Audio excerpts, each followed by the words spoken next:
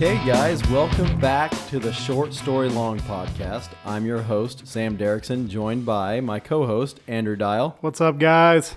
And today is a special episode because we're also joined with Mr. Kyle Willenborg. Say hello, Kyle. How's it going, everybody? Our first guest. So, over the past couple weeks, been enjoying doing this podcast and had some good feedback and spent a little bit of money on some extra stuff to have a guest on. And Kyle is the honorary first guest. So tell us a little bit about yourself, Kyle. Just met these clowns through the car industry, I guess you could say. I'm 29 years old, live in the big town of Teutopolis, small business owner, and yeah.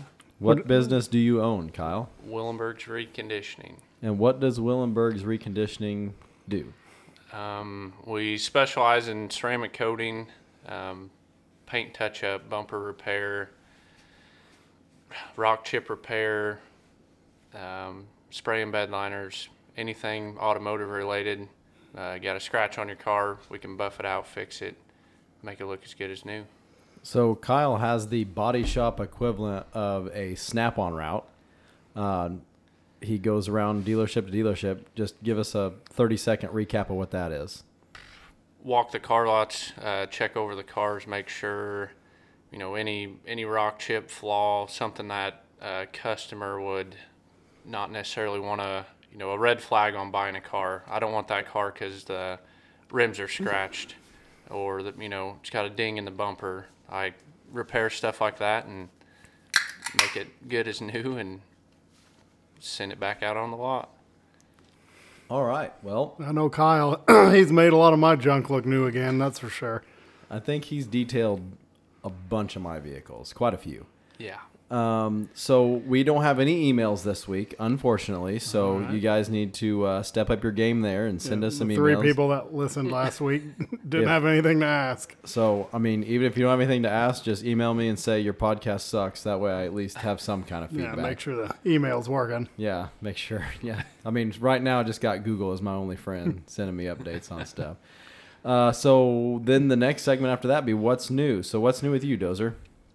Well, what's new with me, I guess, in the car world, we went the Altamont swap meet. What is it, the Rat Pack Car Club or something like that in Neoga? Something like that.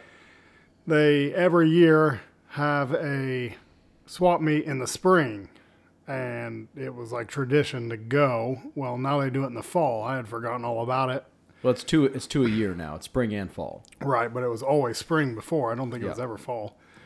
And Sam's like, are we doing that this weekend? Like, I really don't want to go. I don't have time. I'm busy doing the metal thing on weekends.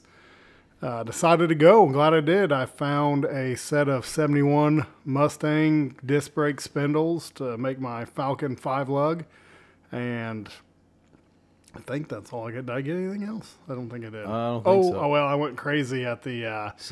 there's... I don't even know what booth you would call that, but... Well, I go to the swap meet in Indianapolis for the Indy Cylinder Head swap meet, and there's always one there, and I call it the Mobile Harbor Freight, I guess. I don't know really what they're called, but it's a guy with just all the consumable stuff that you don't really think about needing for a car project, but, he's got the cookie discs and, wiring loom and I bought connectors. wiring loom. I bought relays with pigtails. I think at Indy I fuse bought holders with pigtails. The little carburetor block off plate that you lift an engine from. Gosh, yeah. And it's just a bunch of knick-knack stuff, but it's really reasonably priced, and they're typically at a lot of swap meets, and so Dozer kind of went hog wild there and just I blacked out and come out the other side with $83 worth of stuff, $1 at a time. Then I went home, and since I had 5-lug front end parts for my Falcon, which is 4-lug now for any of the Ford guys out there that know 6-cylinder cars like that, I needed a 5-lug rear end. So my neighbor is an old school hot rodder, and he's always like, hey, if you ever need a 9-inch, let me know. He's got 3 leaning up in the corner of his garage. So I go down there, no measurements or anything. I figure I'm going to have to narrow this. My father-in-law has a narrowing jig for a 9-inch, so I'll just go pick one. I went down there, he had 3 different lengths, so I picked the shortest one in hopes to Jesus it would fit in my car. And then he goes, well, while you're here, come here and look at this. I need to get rid of this too. So I walked over the other side of his shop, and I'd been in his shop probably 30 times. I'd never seen this. It was a huge off-road bumper with a worn 8274 on it. Which, for those who don't know, is a classic starter motor driven winch. Yes. For recovery purposes. So I made a deal, very fair deal for both sides, I feel like, on the rear end and winch, and brought that home and started looking into it. And it's like, I mean, there's like subcultures of everything. And like, there's a whole subculture of people that redo those winches and soup them up and add aftermarket parts to them. And you can get like $3,000-$4,000 wrapped up in this winch, you know. I mean, it'd be bad when you got it done, but it's just like, why am I like that? You know, it's get this reasonably priced winch and I'm going to dump a bunch of money into it. You know, people do like wireless remote and all that stuff. So that's just another project next to the jet skis and the tractors, and it's going to refurb a winch, I guess, restore a winch, because I'm super excited because we can powder coat. So I'm going to clean up all the pieces, powder coat it, but that's my car excitement. Which what you didn't mention was that your lucky guess ended up having yes, I did not mention that. Yeah, I got home and the 9-inch rear end I picked out of his garage is the same width axle that in 2 areas, both wheel mount to wheel mount, flange to flange. Flange to flange and the purchase. So from what I can measure, it's out of a 65 Mustang, which I think bring pretty big money. So I do not even have to cut this apart. All I need to do is buy some axle shafts, and I'm sure my father-in-law has a 9-inch center section somewhere, and I'm going to be in business. # blessed. Yes. So, yes. Even a blind pig finds an acorn every now and again. That's right, baby. What's up with you, Sam? So this weekend, I feel like I got a lot done. I first and foremost was volunteered after the swap meet. I picked up next to nothing. I think I got something for one of my customers was looking for some stuff. And then after the swap meet, I went to my girlfriend's dad's, and we got to drive a bunch of his cars over to St. Elmo to his brother's storage and got those all put away for winter storage. And then I got to try my hand at body work. I guess I was informed yesterday that it isn't actually body work. It's replacing body parts, which Parts changer. it's still body work, because I'll tell you this, I have a newfound respect. Did you sweat when you did it? Oh, big time. Oh, it's body work then. Because I have a newfound respect for body people, because I couldn't feel my fingers the next day, number one.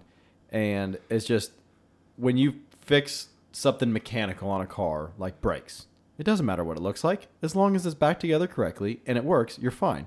On replacing body panels, it's not that way. And Kyle is a good guest to have on here for this, because he knows firsthand that it's not just exactly easy. So we had a Volkswagen Jetta that was in a deer hit, and true to fashion, I didn't want to pay exorbitant fees to have it repaired. So I bought all the junk parts off of eBay and the just dark corners of the internet where they sell car parts dirt cheap, and come to find out that there is a difference in car part quality when it comes to body parts, because some stuff doesn't line up, some holes aren't drilled correctly.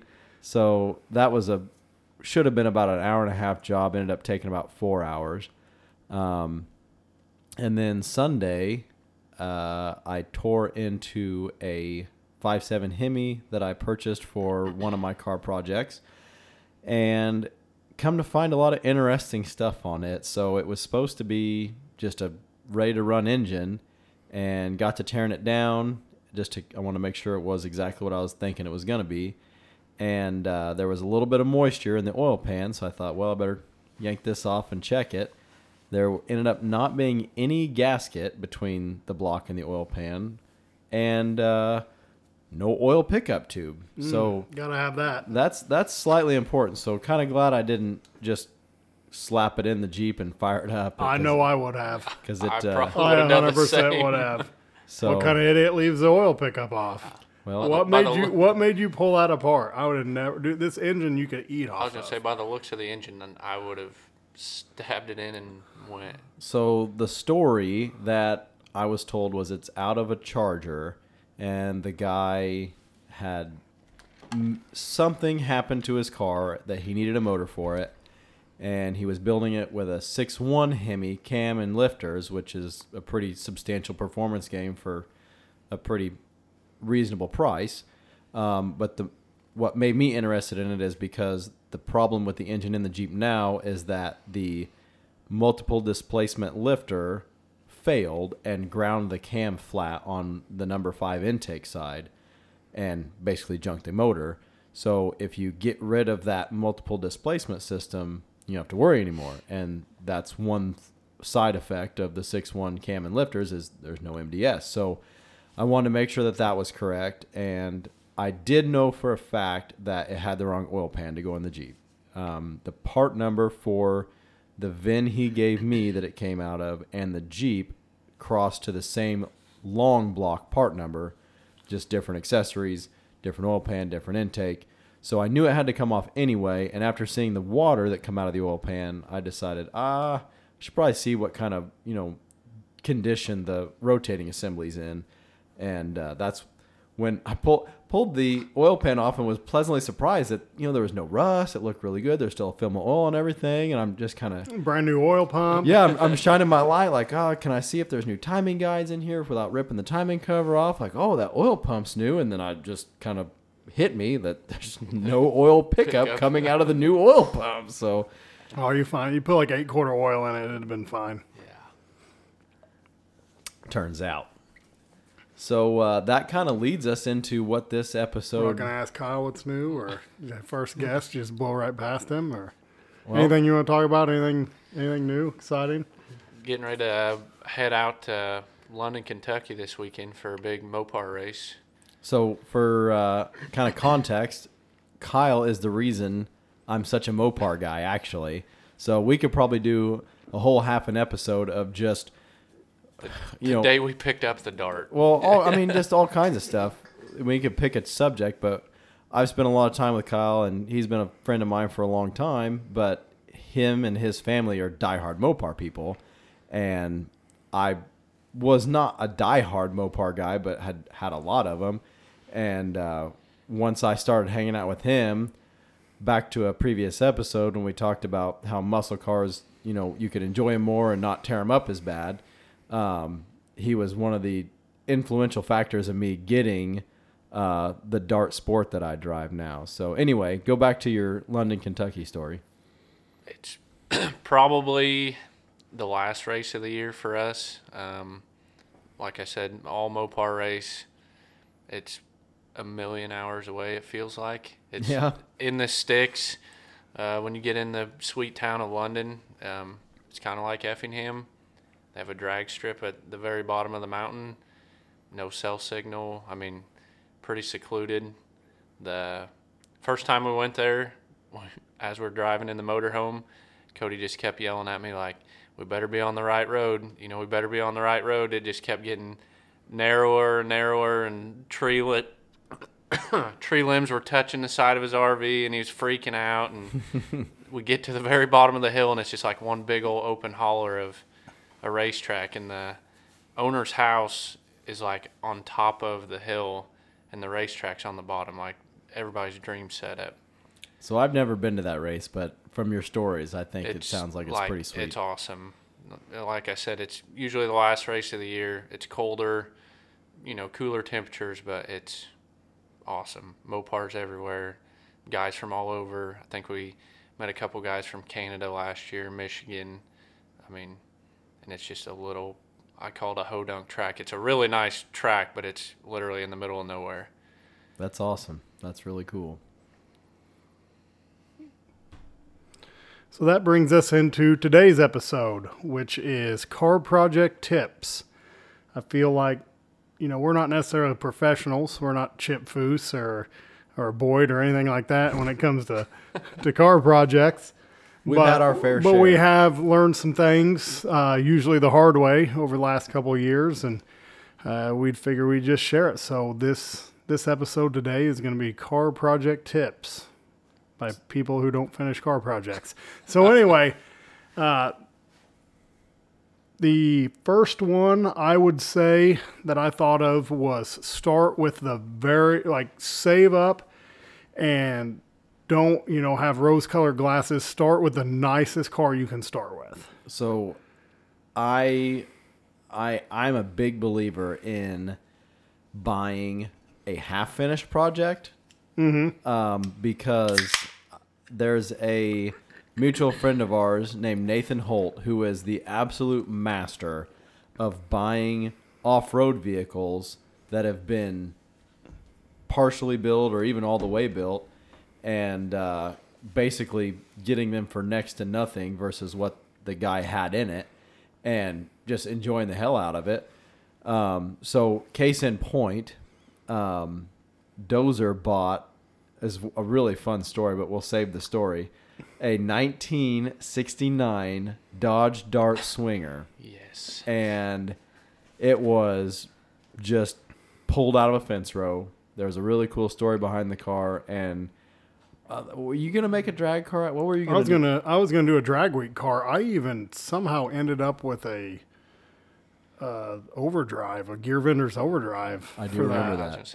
But no, I traded the car for that. But anyway, I wanted to do a drag week thing, and Sam was a Mopar guy, and Kyle was a Mopar guy, and who doesn't like a Dodge Dart Sport?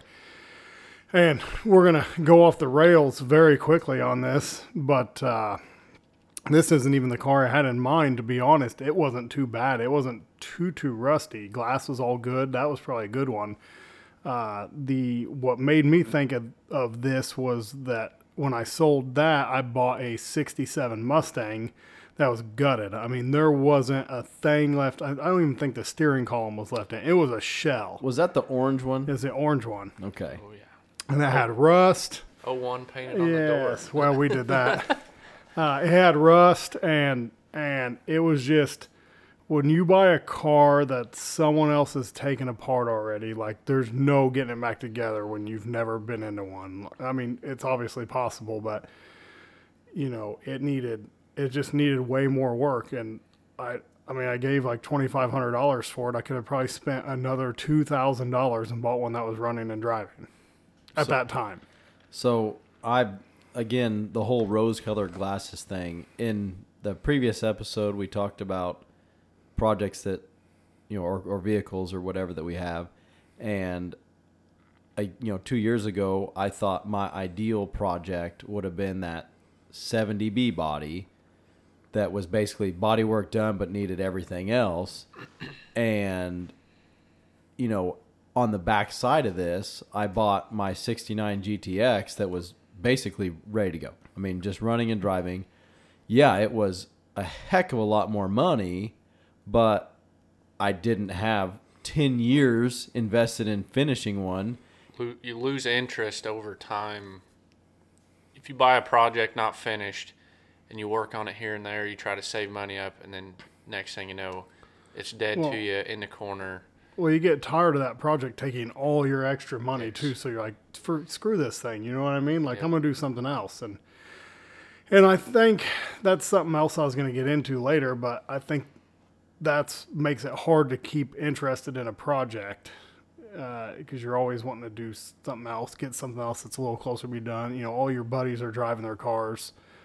Let's get rid of this, get something else that's new. But that's another bullet point. But my point is, I think Kyle's dad on his Challenger, 70 Challenger, he said if he had to do it again, he'd have went to the bank and got the money and just made the payments. Yep.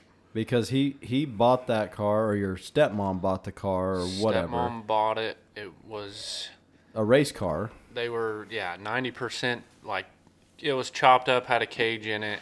Needed paint and wiring, and you probably could take it racing. And how long ago did he buy the car as a race car? That was a 10-year project. It took him 11 years to do the car. I think it sat for 2 2 or 3 years as they accumulated parts. So yeah, I bet it's 13 to 15-year project. I mean, it turned out absolutely gorgeous. Beautiful. I can't say anything against the man for doing it the way he did it, but he said something to me that, I mean, I've taken it with me. He told me that 15 years ago, that, I mean, what it's worth now, probably $60,000-$70,000 somewhere in there. And he said, when I bought this car, I think he paid like $1,500, $2,000 for it. I think they paid $2,500 for it. So yeah, didn't pay nothing for it, but he said, when I bought this car as a race car, I could have bought it done for $20,000. Yep. And I would have had that loan paid off 10 years ago, and I'd have been enjoying the car for the last 15. Yep.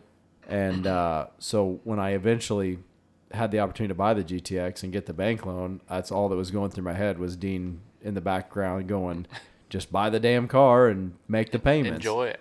So yeah, and I'm opposite this. I didn't buy the car. I'm trying to build my Falcon, but I enjoy working on it. But I started with a completely rust-free mint car. You have a very good start. I mean, it's it's not rusty. I don't have to cut a frame rail out of it. And I've had some Mustangs like, oh, this thing needs frame rails. Torque boxes. I'd have been better off saving another $1,000 and buying a car that was rust-free. So, which on the flip side of this, I actually had the same discussion. Didn't know we were doing this episode this weekend with my girlfriend's dad and her mom, and talking about my GTX. Well, her mom has the '68 Charger that her mom and dad built ground up. I mean, it was a pile of rust, and being a body guy, he got it looking just flawless. Barrett Jackson flawless. Yeah. I mean, it's a beautiful car, and they had made the commitment to themselves years ago. They had 3 young girls at home, and that they decided they would not go into debt for anything car related. They weren't going to go to car debt for a pickup truck or a muscle car or anything. Only stuff that would be better for the family, not for themselves personally. And so they had the opportunity to piece this stuff together, buy parts here and there, and it did take them a long time. And then on the back side of it, they get a lot of pride out of the fact that they both built it. I mean, 100% every nut and bolt the two of them had their hands on, and they got some help along the way with some friends, coming over and help sanding it or whatever. But they take a huge amount of pride in the fact they did it themselves. So that's kind of the give and take on buying a project partially finished or mostly finished, is that you lose out on that, I guess, sense of accomplishment at some point. But I mean, even, myself buying a completely done car, it's sitting in my garage with the engine out of it. So, I mean, they're never, ever done, even if they're 100%. I mean, your dad's Challenger is quote-unquote done, but he was working on it the other day, doing something to it because... He wants to pull the cam that's in it out because it's too much for a street car. And lame. Exactly. Which, in his undefense, I think the thing's got 4 mufflers and 2 resonators on it. Yeah. It sounds terrible. It sounds like a tractor. Honestly. Yeah. Yeah, so... Which, it's got a really hot 383 in it, and you can't even hear it run, so... No, it's kind of a shame. It does not sound like a muscle car. Unfortunately. That's when we tried to get him to do the burnout at Gegner Brothers. That's when he goes, not gonna happen. His famous line, ain't gonna happen. Yes. Although we did a burnout today in my driveway when Cohen asked him to do a burnout. In this teal truck? The old blue truck. Well, that doesn't count, so... It's funny that ain't gonna happen. When I try to schmooze my wife into dancing, and she'll even pull out the old Dean Willenborg, not gonna happen in that voice even. So he's anyway. Damn. So I'm gonna skip ahead in my list here because I'm the only one who's obviously prepared for this podcast tonight. Definitely was not. I had a reputation and a bad habit of, and maybe it's the millennial in me, of buying or selling a project, and I'll sell this and buy one that's more done so I can hang out with my buddies, And I would always buy one, dump a bunch of money into it, lose interest, sell it, and be like, well, I'm going to buy one that's more done. And it never happened that way. And we were drag racing up at Coles County with my father-in-law's Nova. And I looked around and I was like, all these guys are old. And like, you get to talk to them like, I've had this car since high school. I've had this car since, college. I had this car since before I was married. I was like, all these guys have had these cars 20, 30, 40 years. And I don't keep a car for 6-8 months. Projects take time. Yeah. So I like realized at that point, like, I'm already past the point where I've had this car since before I was married. Like, I done sold all that stuff. So I kind of realized, and I was real bad about selling one project to get into something else. I sold one of my 65 Mustangs to get into night hunting coyotes. And then So you weren't really consistent in hobbies. I would sell out of one hobby to get the next hobby. And then I just realized one day, like, I like all this. I'm going to want to do all of it. I just need to hold on to it. And I don't know where I heard it, but, they talk about, in business books and stuff, it's all about constant pressure over time. And, not to get all cheesy, but Tony Robbins says someone will overestimate what they can do in a day and underestimate what they can do in a year. Sure. So it hit me at one time, like you need to hold on to something. Even if you park it and don't get to it for a year, as long as you don't sell it and lose your money. And then, because the prices are just going up, I couldn't replace any of the stuff I sold for what I sold it for.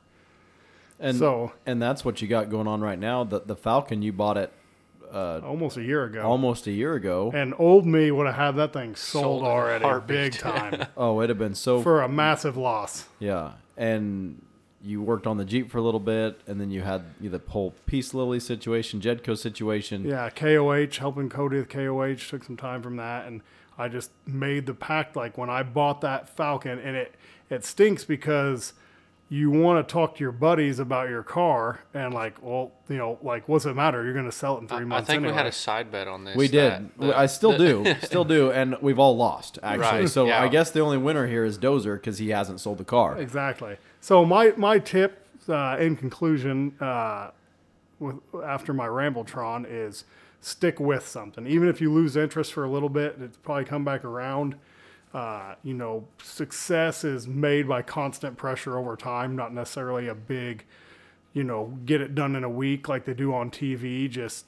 And that's why I skipped ahead to this one. You talk about Dean and your girlfriend's parents and stuff, and all the guys at the drag strip, like my father-in-law's Nova. I mean, these are 20, 30-year projects, 10 years. What's the average? I think Hot Rod Magazine had a stat out. I think I got an email one time. The average car project is 10 years. Yeah. So I got that email. And I could maybe go buy something, but, I've got a shop full of tools, and I really like making stuff, and I enjoy working on stuff as much as And this is the closest you've been on a project that I know of for a while. I mean, yeah, you're going to have a really sweet hot rod. Yeah, if I wasn't doing the turbo, I could probably have it driving in 20, 30 hours. That's awesome. But we're doing the turbo. But we're doing the turbo because turbo. a four-door naturally aspirated 302 Ford Falcon's kind of lame unless there's a turbo pipe sticking out of the hood. So basically, like you said, in conclusion, to wrap up that portion of the tip would be buy as good of a project as you can afford, and then go a little bit beyond that. So if you've got $5,000 to spend, be shopping in the $7,000 range, and who knows? Hustle to make it happen. Who knows? You might buy that guy. Guys asking $7,000 for it. He might take $5,000. Especially, again, going back to car culture. If you spin a yarn with a guy and talk about, what your plans are with it, you might tug on his heartstrings, and he might see a little bit of himself in you and say, you know what, I wouldn't sell it to that, jackass neighbor of mine, but this kid, he's going places. He's going to try. He's going to treat this car like I would want it treated, and he might just help you out, So buy as good as you can, and then just stretch for just a little bit more. Because, if you look at Sam, you've had your Dart for a long time, almost 10 years. 7-8 years now. Kyle's had his Duster since high school. Yeah, before high school-ish. Yeah. So, and that's something I didn't make happen. I was like, oh no, I'll sell this and buy something else already done. That was my big thing, and it's an instant gratification thing. So, and then I'm a man of many, many, many hobbies. So everything from rebuilding winches to drag racing to shooting guns and building guns interests me. And like I say, I'd always jump ship on one subject to do another. And I've just realized instead of selling the car to work on my Jeep and do Jeep things, I just pushed it in the corner, and I cannot wait to get back to it. I am so excited. So, and that leads us into the next bullet point is do one thing a day. This is probably the most well-known pushed car project thing is do one thing a day. All the sloppy mechanics guys push it.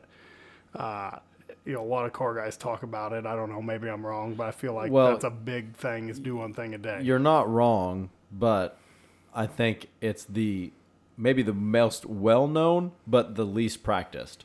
Yes. Possibly. So I had, on my old Jeep, I had the front end tore out of it to do a truss on it. And, I mean, it just sat there. It'd be, by the time we got done doing metal work or something, it'd be 8:30. And I don't want to start it tonight. I don't want to start. And then, it sat all winter in the garage on jack stands. And no progress was being made. And finally, I was like, I'm going to do one thing a day. And, man, the momentum from that is massive because once you start working on it at 9 o'clock at night and then you just starts going and you look up, it's 11 o'clock and you've got a bunch of work done. And then at that point you're excited. So you see the progress. Let's do it again tomorrow night and the next night. And then even if you only have 10 minutes, like, well, let's loosen this brake line and put this, brake line drop bracket on. You do that once. Well, I got the tools out. Let's do the other side. And, you did something for 15 minutes, but it needed done. Which I had a pickup truck that needed a lifter, and it sat in my garage half tore apart for like 4 months. And I was getting pretty frustrated with myself for not making any progress on it. And like you said, you're like, it's 8:30. I'll just go take a shower and go to bed or whatever. But I mean, there's a lot of stuff you can do between getting home from work and going to bed besides watching TV. And I think there was one night I went out there and I, pulled the battery out and got started, drained the antifreeze out of it. And I was like, well, this intake, it's only 7 bolts on a side or whatever. I'll just yank this intake off. I yanked the intake off and I thought, well, let's see what's under the valve cover. So I saw what's under the valve cover and I thought, well, there's only 14 head bolts. So in the matter of 45 minutes, I had the whole head yanked off the truck. Everything you've been waiting months for, in one night. That's just how it goes. And then you get to the point like, what did I wait so long to do this for? Yes. It took like no time at all. Absolutely. That's the same with house projects. Wasted 4 months over a 45-minute job. House projects are the devil, though. I hate doing housework, but I get more reward from... More gratification. Yes. From getting something done in the house. But I remember I had a half wall at my old house, and it needed trim done. And I'd bet that thing was untrimmed for 6 months. And one day I just did it, and I was done in 20 minutes. And I was just like, why did I drag that out so long? I've built more house shit for the Willenborgs than I have for myself. So same was at my house. Now you got a pretty sweet podcast studio now. So yeah, I mean, I got a half tore apart wall I can see from here that probably would take me 45 minutes to finish tearing out, but yeah, that's besides the point. We're doing podcast. You got stuff Hemis now to work on, bud. Yeah, cars are way cooler. Yeah, you can sleep in a car, but you cannot race a house. That's Absolutely. Right. Exactly. So Absolutely. you can write that down. Race car stuff. So what's the next bullet point there? Oh, the next bullet point is, and this is probably terrible to say after my swap meet score, would be careful on using used parts. So, in today's day and age, it's cheaper to go buy a set of small block Chevy heads than to have an old set rebuilt, really. Brakes. The caveat to this is, if you're a Ford guy or a Chevy guy, this applies to you. Us Mopar people in the room, We don't really have that luxury. Oh, 440 Source sells stuff pretty reasonable. And the set of Edelbrock aluminum heads isn't much more for a Mopar than anything else. This is true. But, I'm looking at those spindles I bought, and by the time you sandblast them and powder coat them, now I can do that in my shop. But most people can't, I would say. Well, it was funny because on the ride home, because you were pretty juiced up when you bought them. Like, oh, yeah, I got disc brakes, 5-lug really disc good brakes deal. for a really, really good deal. And so we're riding home, and he's Googling or Rock Auto in the parts, and the hub and rotor assemblies was like $34 on Rock Auto. Like, well, them are freaking junk. I can't sandblast them for that, Yeah. And, brand new hubs, brand new rotors for... Yeah. And the guy's like, you can rebuild these calipers. They're $30 on Rock Auto. Like, I am not rebuilding these calipers. The cord charge was higher than the actual caliper. Yes, exactly. So, but you did get spindles. You did get a deal. The spindles were good, so you do have that going for you. And what really made me think of this, when I was doing my 65 Mustang, I found an engine builder that built a 351 Cleveland for a customer, and then he never paid for it or picked it up or something, and the guy was parting it out. So I bought an Edelbrock high flow water pump. I bought a Mallory Unilite distributor, an ignition box, all kind of stuff, a high flow fuel pump from this guy, all used. And I don't know how old it was or how used it was. Supposedly it was new, but I don't think it was, or if it was sat for a long time. Because the ignition box didn't work, which I think Rick Willenborg always says, never buy a used ignition box. For the record, I have 3 used ignition boxes. For sale, please email. No, knock on wood, I've had good success, but continue. But the water pump leaked. The distributor had something wrong with it. Like, I ended up using none. By the time I got the car running, none of the used stuff I bought worked. And, everybody tries to build their car on a shoestring budget and save money where they can. And sometimes you're just better off just to spend the money. Bite the bullet. Yeah. I don't know, Kyle, you got any personal experience, any stories about that, or is all of them? All of them. I mean, you hit the nail on the head. Don't buy used carburetors. Used race car parts. Tell us about some used race car part stories. I know you got them. I don't even know where to start. I could start as far as like buying my car. It was supposed to be a turnkey. Could race it. The guys raced it. They parked it for a few years. Car needed tires and seat belts. To the naked eye, we looked the car up and down, had it on jack stands, ran fine. Turns out we decided to pull the motor to put bearings in it. The crank was cracked. Brakes were pretty shoddy. Tires were junk, which we knew. There's an issue with the rear end. Had a small, 904 transmission in it, wanted a 727. It was like a snowball effect of a pure disaster. And so your dad is, famous for saying, do never buy a used carburetor. Yes. And he's my carburetor guy. If I got a carburetor problem, I go to Dean Willenborg. We built my Dart. We couldn't quite get it running, just couldn't get it. And, it would run, it would drive, but it just wasn't right. Just wasn't quite right. We drove it to Montrose. Dean Willenborg came out with a Dr. Thunder in one hand, lit Winston in the other hand, barefooted. Not even New Balances. Not even New Balances. Jean shorts rolled up, two turns on the bottom. And what are you boys doing today? And we'd been on YouTube and Google trying to figure out. I bought a vacuum gauge even. I was like, we're going to do this, a vacuum gauge? What do you mean? And so he's like, go get me a 9/16 wrench. So he loosens the distributor, turns a little bit, and he's rev it up, and then he grabs a pocket screwdriver and he tweaks some stuff on the carb, and he slams the hood and he says, "Go drive that." And that was 8 years ago. That we haven't touched it since. But yeah, he'll say, do not buy a used carburetor. I mean, they're $400 or $500 unless you're getting some big stuff like Kyle is. But my carburetor story and my dad, I think 90% of the gray hairs came from me on my race car project. Decided one winter I wanted to, Sam's over here smiling, switch to alcohol, because why not? All the cool kids have alcohol carburetors. They, double, triple enter. Their cars aren't hot. alcohol's cheap, so I'm gonna jump on the bandwagon. And I think I paid like $800 for the carburetor, and by the time I was finished trying to make alcohol work, I think I was $3,000 invested, and Went slower. car went slower. It did run cooler. I got really good at changing oil and oil filters. Burnt through a shitload of alcohol. My favorite part of the story is every issue. The car had a flat tire. My dad, we call him Mean Dean. It's on alcohol. That's why the tire's flat. Yeah. Like, seatbelts won't click. Like, nope, it's on alcohol. Yeah. That's the problem. And then I was over at your dad's house one spring trying to get it fired up, and the alcohol drawed so much moisture. We put 2 tanks of gas in it, still couldn't get the moisture out of the... It's like straight water. Like, it was nasty. And the lines were all like...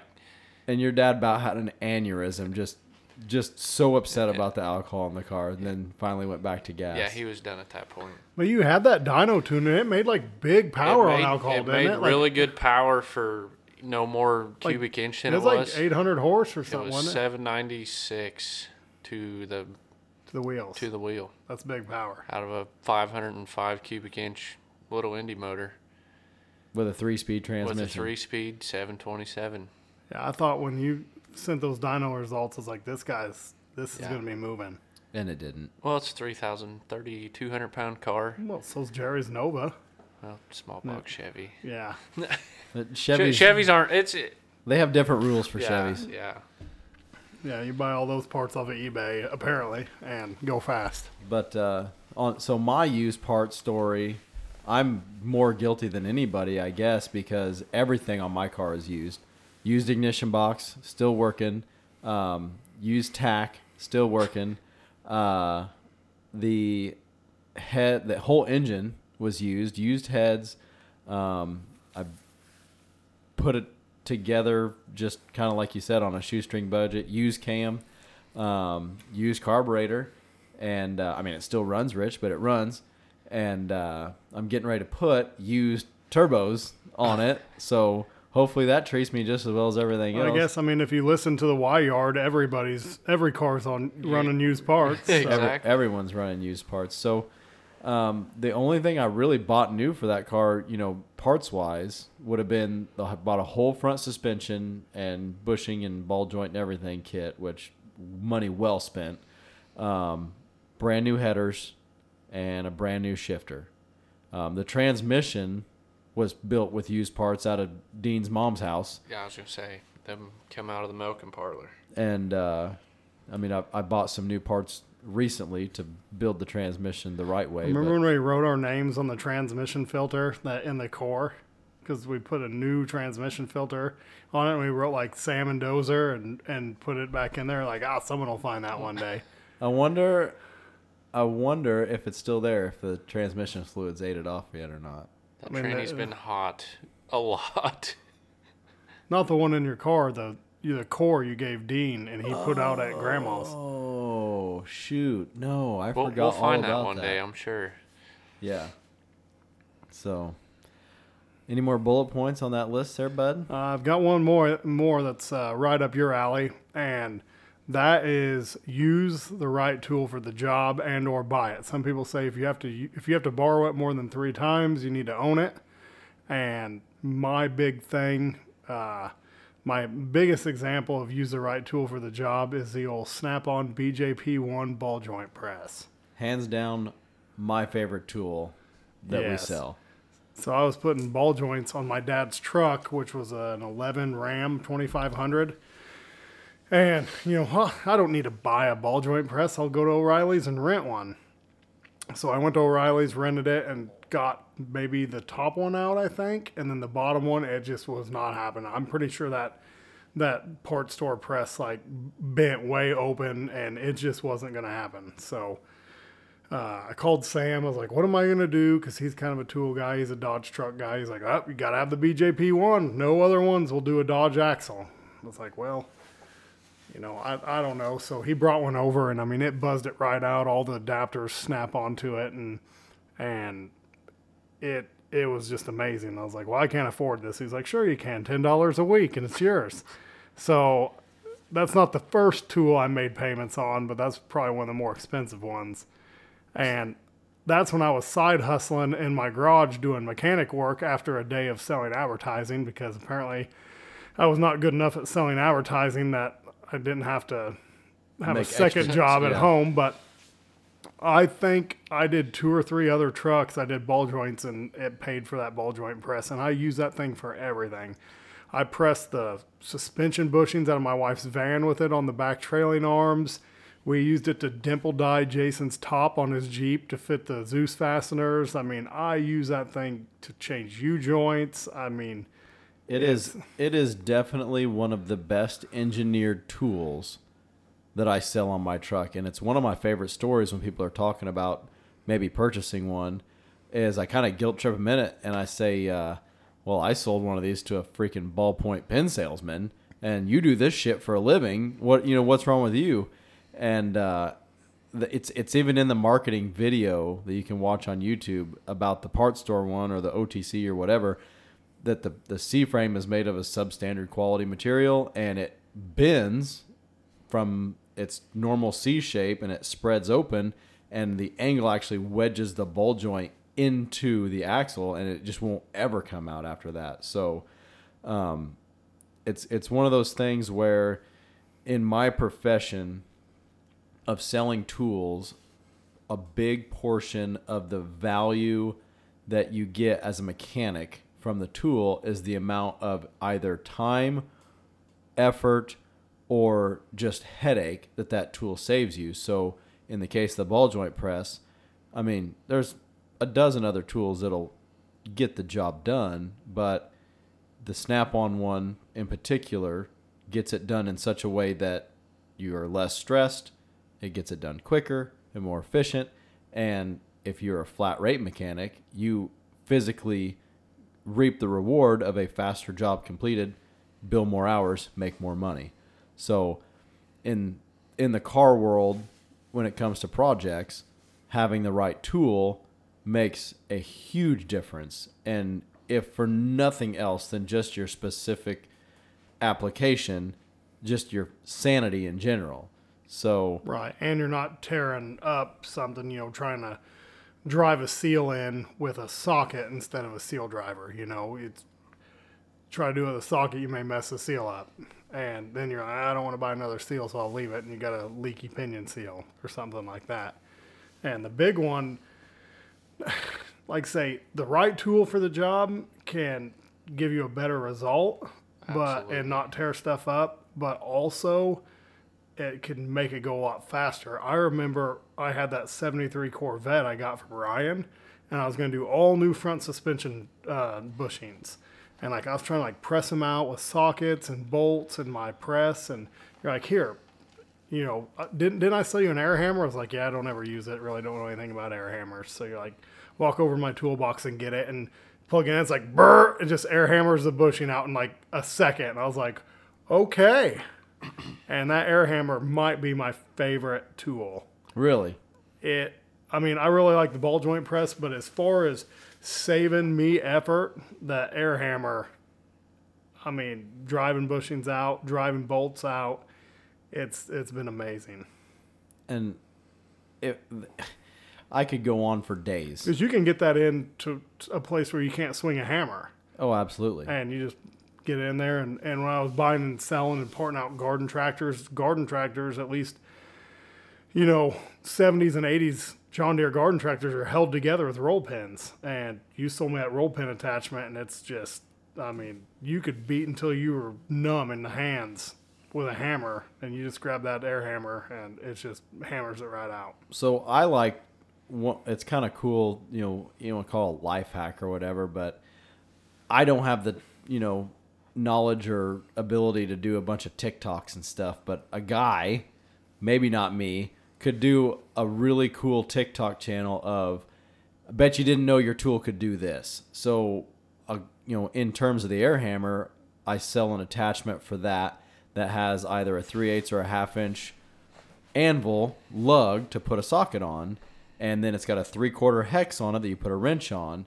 And if you've ever used the impact socket driver, that's basically a punch that spins when you hit it with a hammer.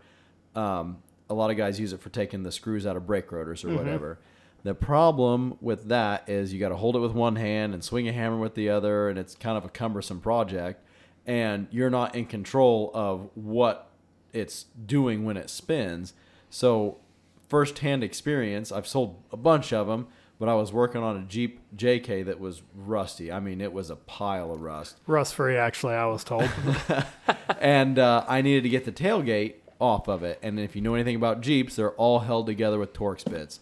And Torx bits are awesome when they're brand new, but if they're sat for any length of time and have rust or they're stuck, Torx bits are just an absolute nightmare to deal with. And I broke 2 Torx bits and rounded out one of the screws, and I was frustrated, and I was about ready to hang it up, and I was like, I bet this tool would work. So I put the air hammer attachment in the air hammer, put the T40 Torx bit on it, put a wrench on it, and about 3 or 4 taps with the air hammer, and almost just the weight of my hand resting on the wrench spun the bolts out. And I was like, oh yeah, I mean, I would have rounded every bolt off on that thing had I not thought of using that tool.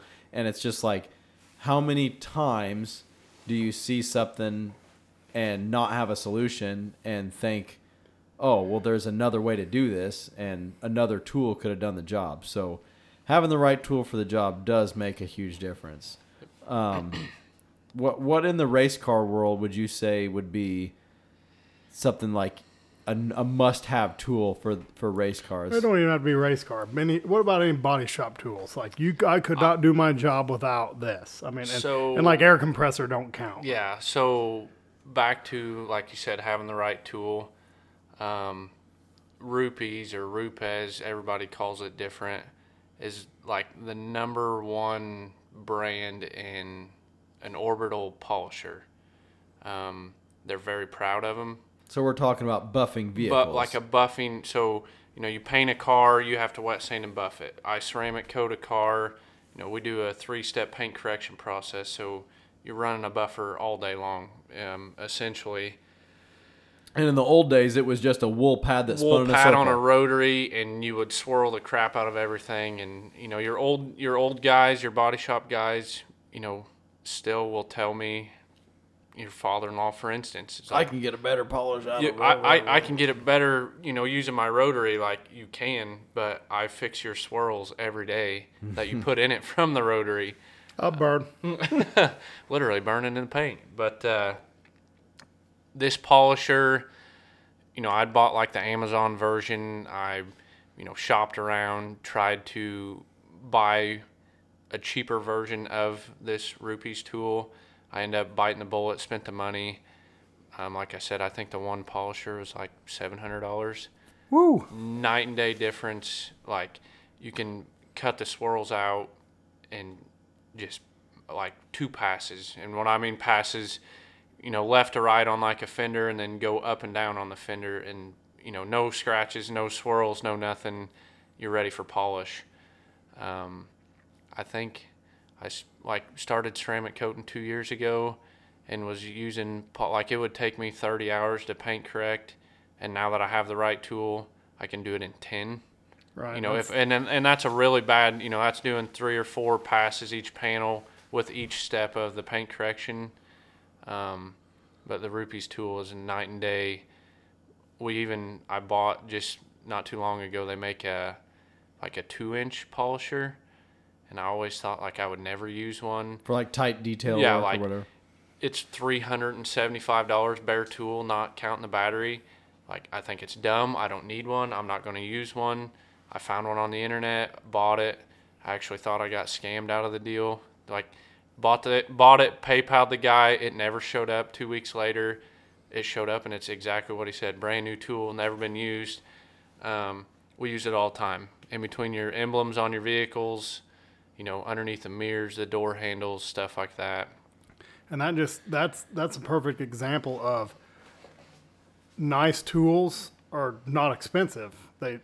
His tool, if it cut his time down to 1/3, it pays for itself quick. Your cheap tool is what's costing you. So that's the price versus cost comparison. Right. It's costing you money to have the inferior tool because you're losing time or whatever, and the price of the good tool may seem high, but the cost is actually low.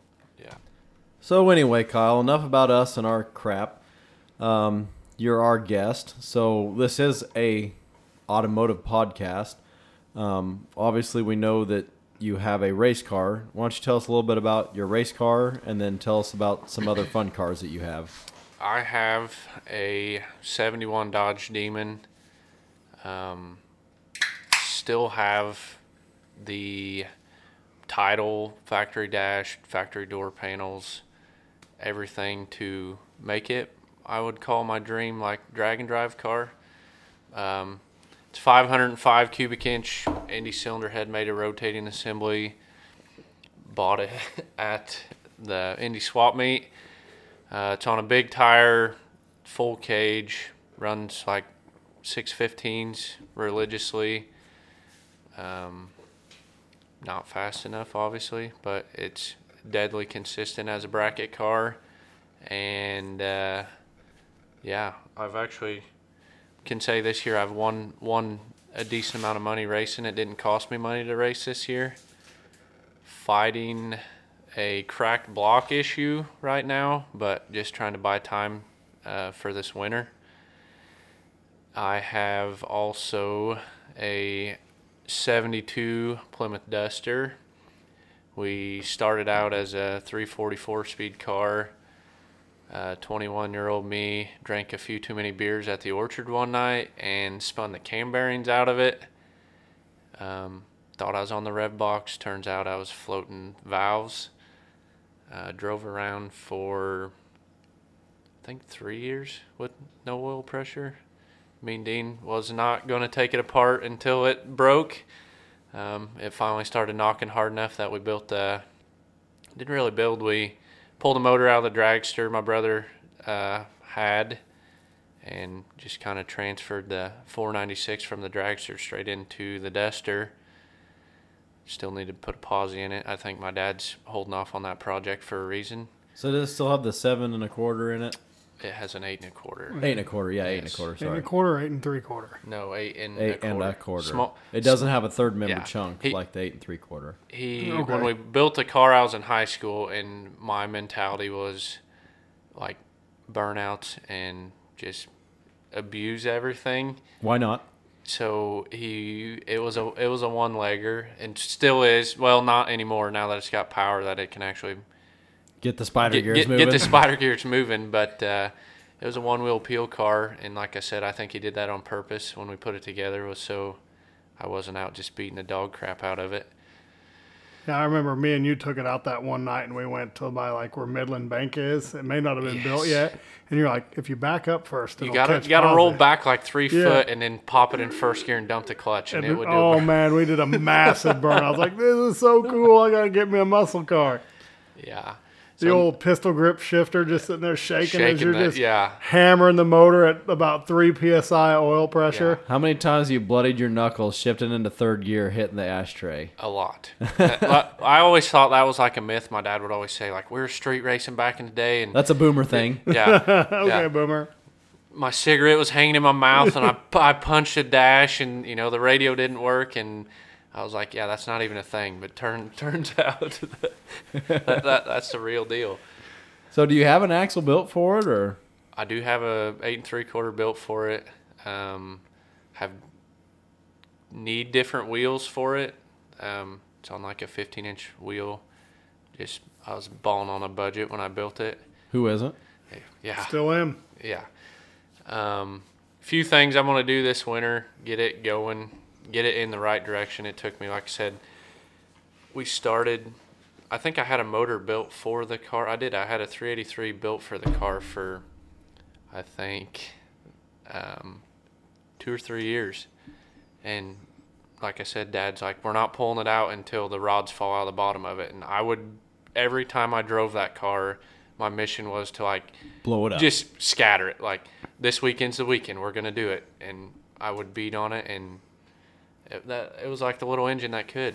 So what do you think's tougher, a 318 or a 340? Because 318s are known for just being bulletproof. Them derby car guys run them 318s like they're, I don't know. That's a tough. It's like the slant six. I have a '67 Dodge Dart with the slant six. Same thing. I have a 360, 8 3/4 sitting on the floor, 727 for it, and my dad's like, well, whenever that time comes, we'll do it. Like I've ran the car out of oil. I neutral drop it, like reverse neutral drop it to do burnouts. Or get James Davis to lift up on the back bumper. Yes. Get James Davis to lift up on the bumper to do burnouts. And the other day, like it's been sitting for over 8 months. I poured a little bit of gas in the carburetor, pumped it like 25 times, and it fired right up. Not 26, not 24. Yeah, like, pumped the crap out of it. My 3-year-old's like, Dad, this is awesome. You know, the car don't have a top. This is awesome. And that car is pretty cool. The Slant 6, though, man, they are freaking everywhere. I know of 2 forklifts that have Slant 6s in them. I just seen one today. Yeah, they put them in like up into the 80s. Yeah. That's awesome. The Leaning Tower of Power. That's right. Yes. When I built barns for Nieberge Lumber, my foreman had a 80s Dodge truck with a 5-speed or a 4-speed or something. And I was like, what motor you got in that? He's like, Slant 6. He's like, they didn't put Slant 6s in pickup trucks. He's like, go over there, pop the hood. Like, there it is. Yeah. The lady I bought my convertible from. She's a treat. She's a dandy. But that was their thing. They were into weird old cars, but like half of the cars they had was all Slant 6. And they're reasonably rare, but not necessarily desirable. They had the Spirit of 76 Dart Sport, which I would not mind owning that one day if they would sell it to me. That's a pretty slick car. They have a 74 Dart, a green one, Slant 6. They had a pickup truck, like, you know, Dozer mentioned a truck, but they have, I think it's a 76 or 78 single cab short bed 2-wheel drive with a 3 on the tree, Slant 6. Nice. My first ever muscle car that I traded my 94 Jeep Wrangler for come from Crazy Betty. 72 Dodge Dart. Shout out to Betty if she's listening. Yeah, 72 Dodge Dart Swinger, Slant 6, 3 on the tree. I delivered pizza for Pizza Man in that thing. I have yet to drive a 3 on the tree. Neither have I. It is a life goal of mine. It's awesome. So email us if you have one. I want to drive it. Yes. So I guess some questions from a previous podcast. What is I guess we'll just do 2 of them. What's your dream car? If you could just snap your fingers, it's in your driveway. And then what is a car that you personally know of that you just couldn't bear to not own? Just a car you know personally that you love but don't own. Okay, yeah. I could go 2 with that one.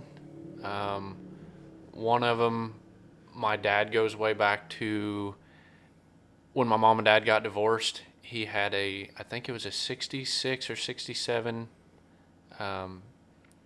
Hemi.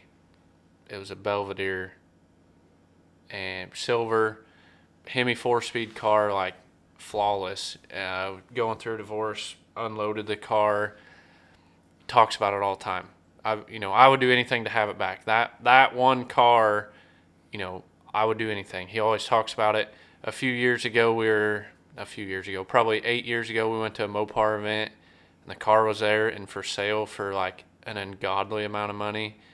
And, he's like, when I had it, I sold it for $15,000, and I think they wanted like close to $100,000 for it. Which your dad said, I don't think I'd never got another dime more than that. That was like top dollar. Like he made out like a bandit at that time. Well, he thought, yeah. And that's funny too, because I've got a customer that had a basket case Hemi Challenger. Yeah. No, Hemi Cuda.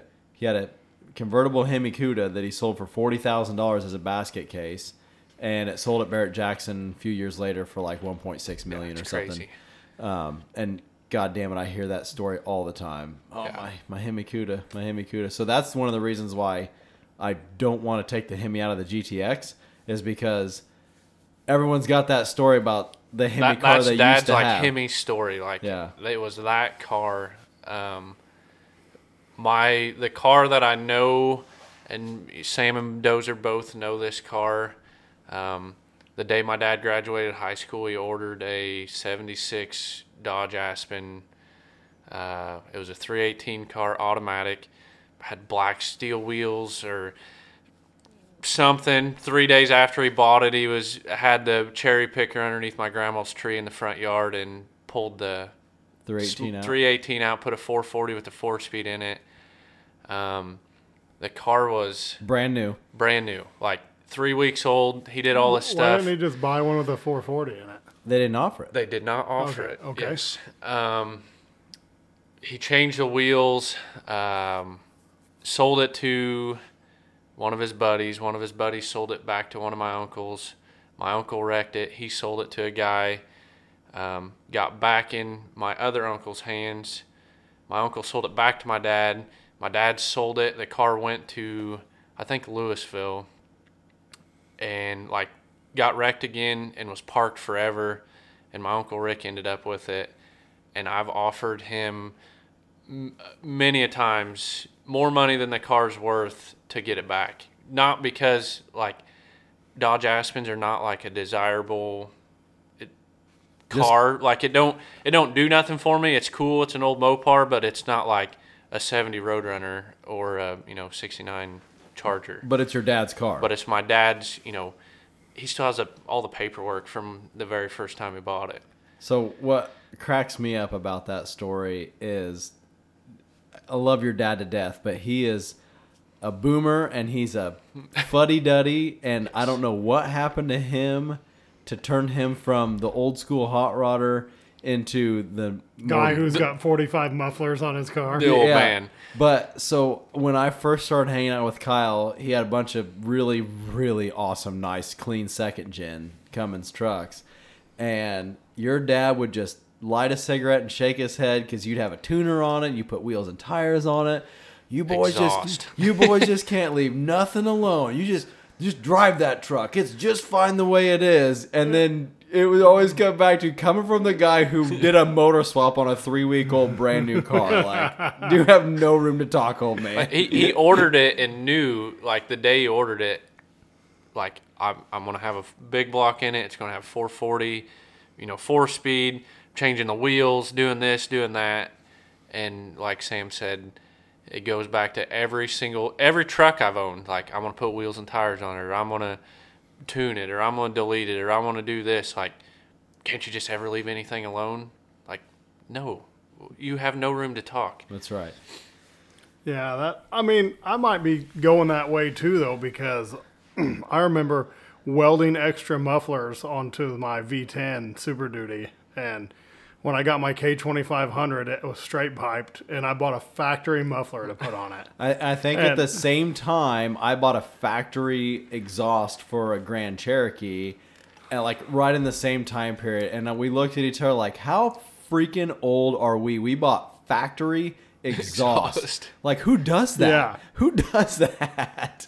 I'm the same now. I mean, and like Nick and Tony were talking about that on their podcast, Straightforward Farming, about how, I love a straight pipe tractor and a straight pipe truck, but I don't want to be in one all day. right. No. And I think that's like, my hot rod will be loud, but my daily driver is going to have a factory muffler on it. Mine's going to have cutouts, so I can make it both. There you go. Captain's choice. Bougie. So those are the cars you know of that you would love to have or whatever. What is, like, snap your fingers and it's yours. Just pick anything. Dozer did something lame as hell, like a diesel truck. No, Yes, you did. I said You a drag week car or a brand new diesel pickup truck. Anyway, so the sky's limit. I mean, you could pick up What do you want? A Lambo? No, definitely not a Not Lambo. Lambo. Okay. a Malibu wakeboarding Ferrari? boat. No. That's not a car. You guys have me. Any car you want. A ski boat. Am I doing this right? You guys, Rim tire. we've all been turned on about this drag and drive thing a lot lately. It's been a conversation between our friend group pretty hard. For 10 here. years. Yeah, for 10 years, but a lot more now than Once ever. a year, Yeah. following the actual drag week event. So I think if I had to pick, like, a dream snap my fingers, I would do a probably like a 70s Roadrunner, tube chassis, Hellcat motor, engine, as motors are electric, quote unquote. Yeah, engine. Engine. My Uncle Rick would have a fit if he heard me called a motor. Good thing he doesn't listen. Yeah. Shout out to Rick. But Tell you what I have done. yeah, exactly. Probably something along the lines of that, like a resto mod. I mean, I love my Demon. Maybe even a 69 Dodge Dart Hellcat swap, something streetable, but still like a 550 eighth mile car. Maybe I could drive and get ice cream with. Do you ever think about putting your Demon back on the road? It's a long-term goal. I don't think I'll ever, go as crazy as like my dad did with their Challenger as far as making it like strictly a street car, but technology's changing, everything's changing. I foresee a new style Hemi in my near future in that car. Oh yeah, you're all juiced up about that fuel injection. Pretty juiced up about the fuel injection. No more adjusting valves. Making my dad's head spin on, pulling the old laptop out and giving her a few more degrees of timing. And me and Jerry, my father-in-law, we talk once a month about putting an LS in his Nova and putting it back on the street. I mean, and the the only reason it hasn't happened not already is because we went and started winning Street Fighter class at Coles County with it. But he was going to put it back on the street with a, I want to do an LS with a 4L80E overdrive. He's like, get me a 283 with a turbo 350 and put a 273 rear end gear in it, and it'd be sweet on the street. Like, what? No. Not so much. No, Not we're so going much. to put... Kyle Bement is my idol. Scram speed, I think it's a Firebird or Camaro. It's a Trans It's an Am. Am body. Yeah, Trans Am. Firebird. Sorry, same. They're all the same. Kinda. All Firebirds... Or all Trans Ams are Firebirds, but all Firebirds aren't Trans Ams. It's like a rectangle square situation. Yeah. I'm not a Chevy guy. We're good. Hey, maybe we'll get our first hate mail. There we go. Pontiac.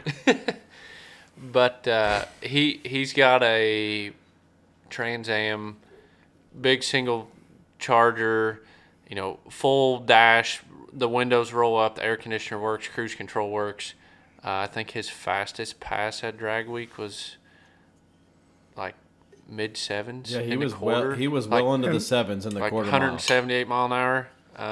And he had that car tore apart for a while. Yeah, 2 or 3 years. 2 or 3 years. He finished third fastest in his class overall. So with that car, he used to come to Coles County. So he lives probably like an hour.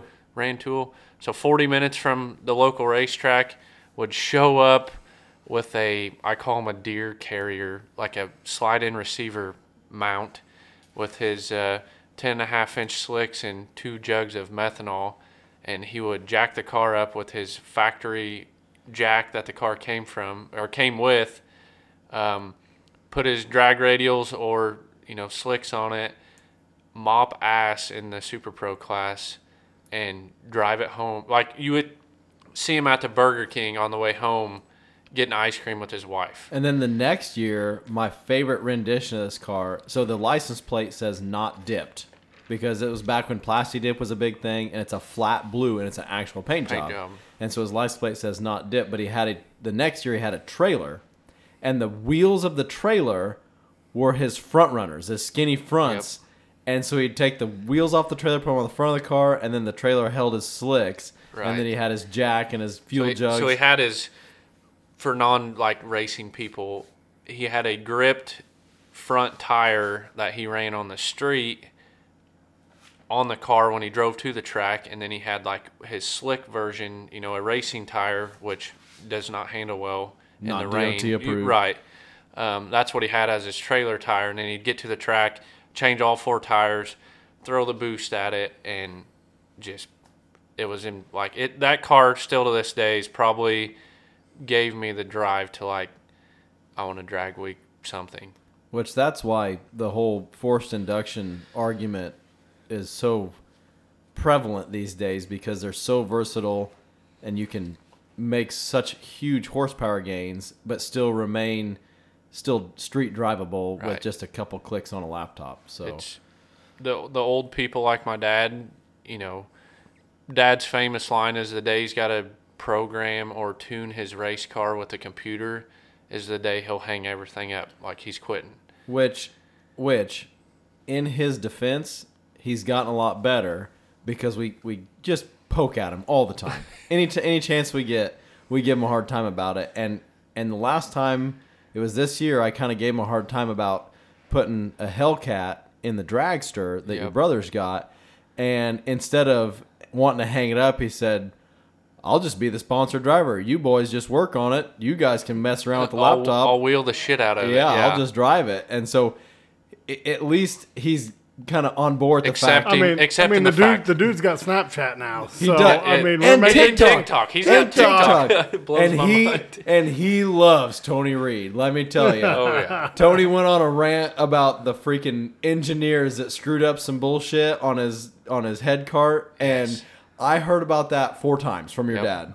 Hell, he was at my house tonight, sitting on the bed of his pickup truck. I was painting a fender on a truck for one of my dealerships. He's old. You got the volume just as loud as his phone, as loud as it goes. And I was like, "What are you doing?" He's like, "Wow, watching this TikTok. Check this out." Like, you're 64 years old. So has his TikTok For You page, has the algorithm brought him to the thirst trap big titty boy? And that was one of the videos. He's like, look at this. Can you believe that? Like, that'll do. It's 2022, pops.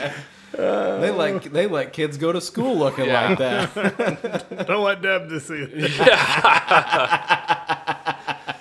I didn't even ask him how he got TikTok because I know he's not smart. Your brother. No. So your brother bought him an iPhone for the express purpose of FaceTiming his grandkids. Right. Totally wholesome, 100% straight up, no big deal, like this 1,000% great. But your brother downloaded Facebook, Instagram, Snapchat, and TikTok all before he gave him the phone. And that was the mistake. Oh, absolutely. And you boys heard of the Big Bank Challenge? At least he's not making TikToks exactly. yet. Oh, that would be the best. That would be the day, though. So with his profession, he's a diesel mechanic by trade. He could make, some quality Snapchats or some quality TikToks. He could be one of the guys like you talked about making, a tool video on TikTok or how to use a certain tool. We call him the mad scientist, or at least I do, because of every time I've ever been, since I was old enough to remember, 14, 15 years old, working on stuff with him, it's always like, Dad, teach me. I want to learn. Why does it do this, or how do you make so much horsepower out of little, this or that. Sam and Dozer laugh. They always say it's the Winston Ash. Yeah, he sprinkled a little. Yeah. That Winston Ash seats them rings real nice. But he just I don't know, his ways, like you fix something and he's like, well, did you see that? Like, well, yeah, I watched you, but you tell me why. And he's like, I don't know, it just works. Like, it just works. I mean, the man could build a 727 transmission blindfolded. Yeah. He's very talented. So shout out to Dean. Yeah. Mean Dean. We'll download Spotify. He can have it. He'll be our number one. I think fan. We've maybe talked about him in every single episode. Honestly, I think so. He should be a guest host. We should take this podcast on the road to his house. Well, we need to go to Rick's shed. Yes. Because last year you were loaded up for London in the Stacker, and I sat on the tailgate of the Stacker for 2 hours, and I listened to your Uncle Rick just talk about old car stories, and this guy bought this car and then sold it to this guy, and when you were talking about the Aspen, it brought that whole conversation back. Just how back in the day, they kept the title in the glove box, and it was just like, I'll trade you. Yeah, you beat me at this drag race, like I'll trade it today, like Yeah. And Dad talks about all the time that Grandpa had I think it was a wagon, I don't know what it was, 67 or 8. Belvedere wagon or Fury or something, 383 4-speed. Dad said he won every single drag race, street race they ever entered in it, and then they broke a lifter or push rod or something, and Grandpa was like, Dad did, like, they limped it home. Him and Rick limped it home, and Grandpa was like, well, what was wrong with it? Like, I don't know. It ran fine last night when we parked it. And, them two are out street racing. Like you said, I could listen to their stories for, ever. Yeah, we need to talk. I've got a business partner or somebody we do a lot of business with. He's got a 69 Fairlane Cobra Jet. Okay. And it's got a 428 in it. And he talks about street racing all the time because I don't know if they didn't have drag strips around here or what. I know they had Assumption, but they did a lot of drag racing at the Beecher City T. I know there's a laundromat there. Used to be. And he said, he rarely lost. That's what. Tape a $100 bill to the dashboard. Yeah, and I jump got a Coke can. Yeah. But he said that the guy that dominated had an old farm truck, and they would show up, and it just sounded mean. They had a big block Chevy in this Chevy farm truck, and they just whooped everybody. Yep. So I wonder how much of the stories are embellished a lot. Oh, surely all of them. Hopefully. I mean, and so I guess what gets me is the 426 Hemi in my GTX. Now, granted, it wasn't running great. It was nutless. But your brother's minivan would outrun that fucking car. Every old man would talk about their 426 Hemi, baddest piece, in the county, and I was not impressed with your GTX. So I'm hoping your old man can wake it up a little bit, but this may be the millennial in me, but you can't beat modern technology. New horsepower, going way back to, how we veered off to our conversation about new horsepower, but you can't beat it anymore. You see, a lot of street guys who build these muscle cars to bar hop or cruise or do burnouts in, LS swapping, Coyote swapping, 5.7, 6.1, 6.4 Hemi swapping. It's definitely the way to go, in the drag racing world. I see a lot of dragsters nowadays running 430s or 450s with LS motors in them. And hell, there's one guy, can't think of his name, runs at Coles County often, runs like 450 off the throttle stop, and he said this 5.3 LS motor has 250-some thousand miles on it. He's got a decent set of heads, and he sprays the piss out of it with nitrous. Like, that's it. Well, the old monster small block Chevy was a 350 4-bolt main. And, you talk about, splayed bolts in the main caps and stuff and cross-bolted mains. Like, that's high-end race car shit. Yeah. Right. Aftermarket blocks, custom billet stuff. That's factory on a lot of... roller cam. Right. Yeah. I know Nate, our buddy that rebuilds engines, he got out of drag racing 15 years ago. And somebody brought him an LS motor to build, one of Sam's coworkers to build, and I think maybe do a stroker kit and stuff. And he calls me, he's like, dude, this has 6-bolt mains. They're cross-bolted. He's like, it's got a roller cam. He's like, this is NASCAR. Yeah. I was like, yeah, why do you think everybody uses them? He's like, they go 250,000 miles in a half-ton pickup truck. I got a buddy that's got a LS out of a pickup truck. I think it had, no lie, probably 314,000 miles on it. Old rusty beat-up truck. He put a 66 millimeter turbo on it. Are we talking about Joe? No. Oh. Well, he's got one of them, but and he beats on it. Like, street drives it, bar hops it, drag races it every once in a while on a Friday night. Well, Josh Stork has the 4A off of your garage floor dozer, and he put a big charger on it, and he's giving me a run for my money on the Burnout Champion. He beats on that one. Speaking of burnouts, I have got to have my car done for T-Town Cruise this year because my 5-year-old son, I am the biggest disappointment failure father ever because we have to watch people do burnouts instead of doing burnouts. So why can't we do burnouts? Take Cohen with you. Said the burnout car is not ready yet. You never have the burnout car ready. You are a failure I know. as a parent. That hurts God me. forbid he had. Yeah, I know. He's got clothes on his back and food in his belly Yeah. and a roof over his head, but Doesn't matter. yep. Not Sweet doing burnouts. crossbow to kill deer Yeah, with. we had my Jeep, which just has a 3.8 and 37. Joe, can we do a burnout in the Jeep? I said, I wouldn't do it. Oh, it's, That's lame. and he brings up about 2-3 weeks ago. I picked him up from the babysitter, and he gets in the car. He goes, "When are we gonna have the burnout car done?" I'm like, oh, okay, I don't know. We're gonna work on it. So your time frame is T-Town Cruise. Yes. I have made a pact with my girlfriend that GTX will be ready to roll for the spring run, which is Kentucky Derby Day, which is my birthday weekend.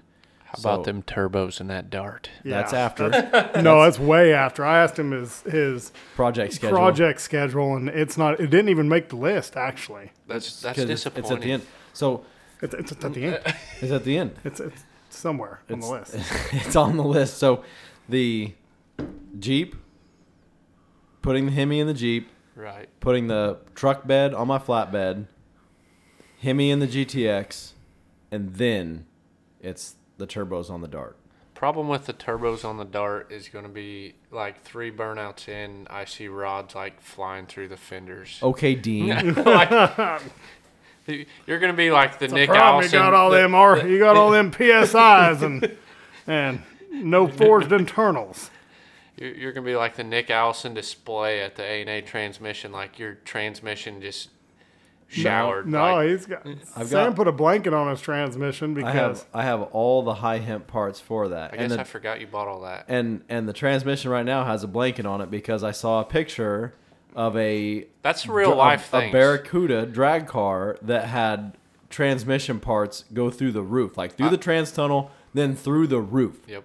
I was at a Mopar event in Columbus, Ohio, and a guy had a 68 Dart, like, let out of the trans brake, and the flywheel, like, tranny parts, flywheel, like, came through the roof of the car, busted out the windshield. It was a hell of a deal. So, anyway, Well, I have a custom ground cam, you guys. So, that's well, the issue is you're supposed to start your burnout in second gear, right? absolutely. Mopars. And your car doesn't have enough power to start in second gear. It does not. So you have to start in first gear and shift to second gear. But what brought it up is back when Sam built that car, he had flipped a Razor with his then girlfriend in it and broke her arm. Snapped her arm in 2 pieces. Yeah, snapped her arm in half, essentially. And we were talking about the transmission exploded, and I was like, dude, if this transmission explodes and takes her leg off, like that's just That'd be strike two. That's not going to be Yeah, good. You know what I yeah. mean? And I think once I brought that up, you bought that blanket the next day. You're next like, day. I'm not going to have her in the hospital again. Yeah. But yeah, so yeah. But no, it's going to be be good. I remember stay tuned. putting that blanket ready. on was a nightmare. Yeah, it's I have not a drag fun. car, and half my shit's cut, and it's still a nightmare. So what it is in first gear, the drum that holds the first gear clutches spins at whatever A gazillion. gear ratio to the RPM. So they did I was at the A&A booth and they did the calculation, and at 6,000 RPM, which is what the chip's at, it's spinning like 26,000 RPM or some shit, and it's inside the transmission, and it's just a pressed centered metal cast drum Right. that will just let go at that kind of RPM. And I remember standing in front of Nick Allison, and your dad was trying to get me to buy a billet drum there, and he was like, this boy needs a billet drum, which I couldn't afford at the time. And Nick was like, yeah, like, well, why? I mean, are you racing it? And he's like, nobody does a bunch of burnouts. He's like, well, it shouldn't be a problem as long as you start at second gear. And I was like, I start in first gear. And he's like, oh man, Dean, why'd you let him? Throws his hands on the table, like smacks his hands on the table, and he goes. And so Nick was like, Dean, why are you letting him do that? And he goes, Sam, what's the first thing I said to you when you picked up that transmission? And I said, you said don't, and he interrupted me. Don't do first gear burnouts, and that's how I make my living. Yeah. Doing first gear Yeah, burnout. we actually have a whole podcast episode called Burnout King. It's in the queue. Yeah, it's in the queue where we talk about the life and death and the pressure and the fame of being the guy who does the burnouts at the car show. The burnout guy. Yeah. Anytime somebody says burnout, Sam's like that Kid Rock meme you see where his arms are like wailing out, like running to his car. You know when Sam's pulling out of a car show, a burnout's Every getting little done. kid anywhere is like, that's that guy with that black dart. Like, that's the burnout car. That's that guy. My kids are like, Sam the Tool Man about to do burnout. Like, you know it's happening. Freaking CDL on the line. Let's do it. Cohen always says, like, Uncle Sam, he'll do burnouts. Uncle Sam. I'll go talk to Uncle Sam. My girlfriend's niece knows me for doing burnouts, too. She says, Sam Burnout. Sam Burnout. That's awesome. We wrapping this up? Yeah, I'm tired of talking. Yeah, let's wrap this one up on that note. We've really gone off the rails here from our original goal. So, guys, thanks for listening. Kyle, thanks for being a guest tonight. I'll come back anytime. So again, we welcome your feedback and drop us a line at askshortstorylong@gmail.com, and we'll see you next time. Have a great night.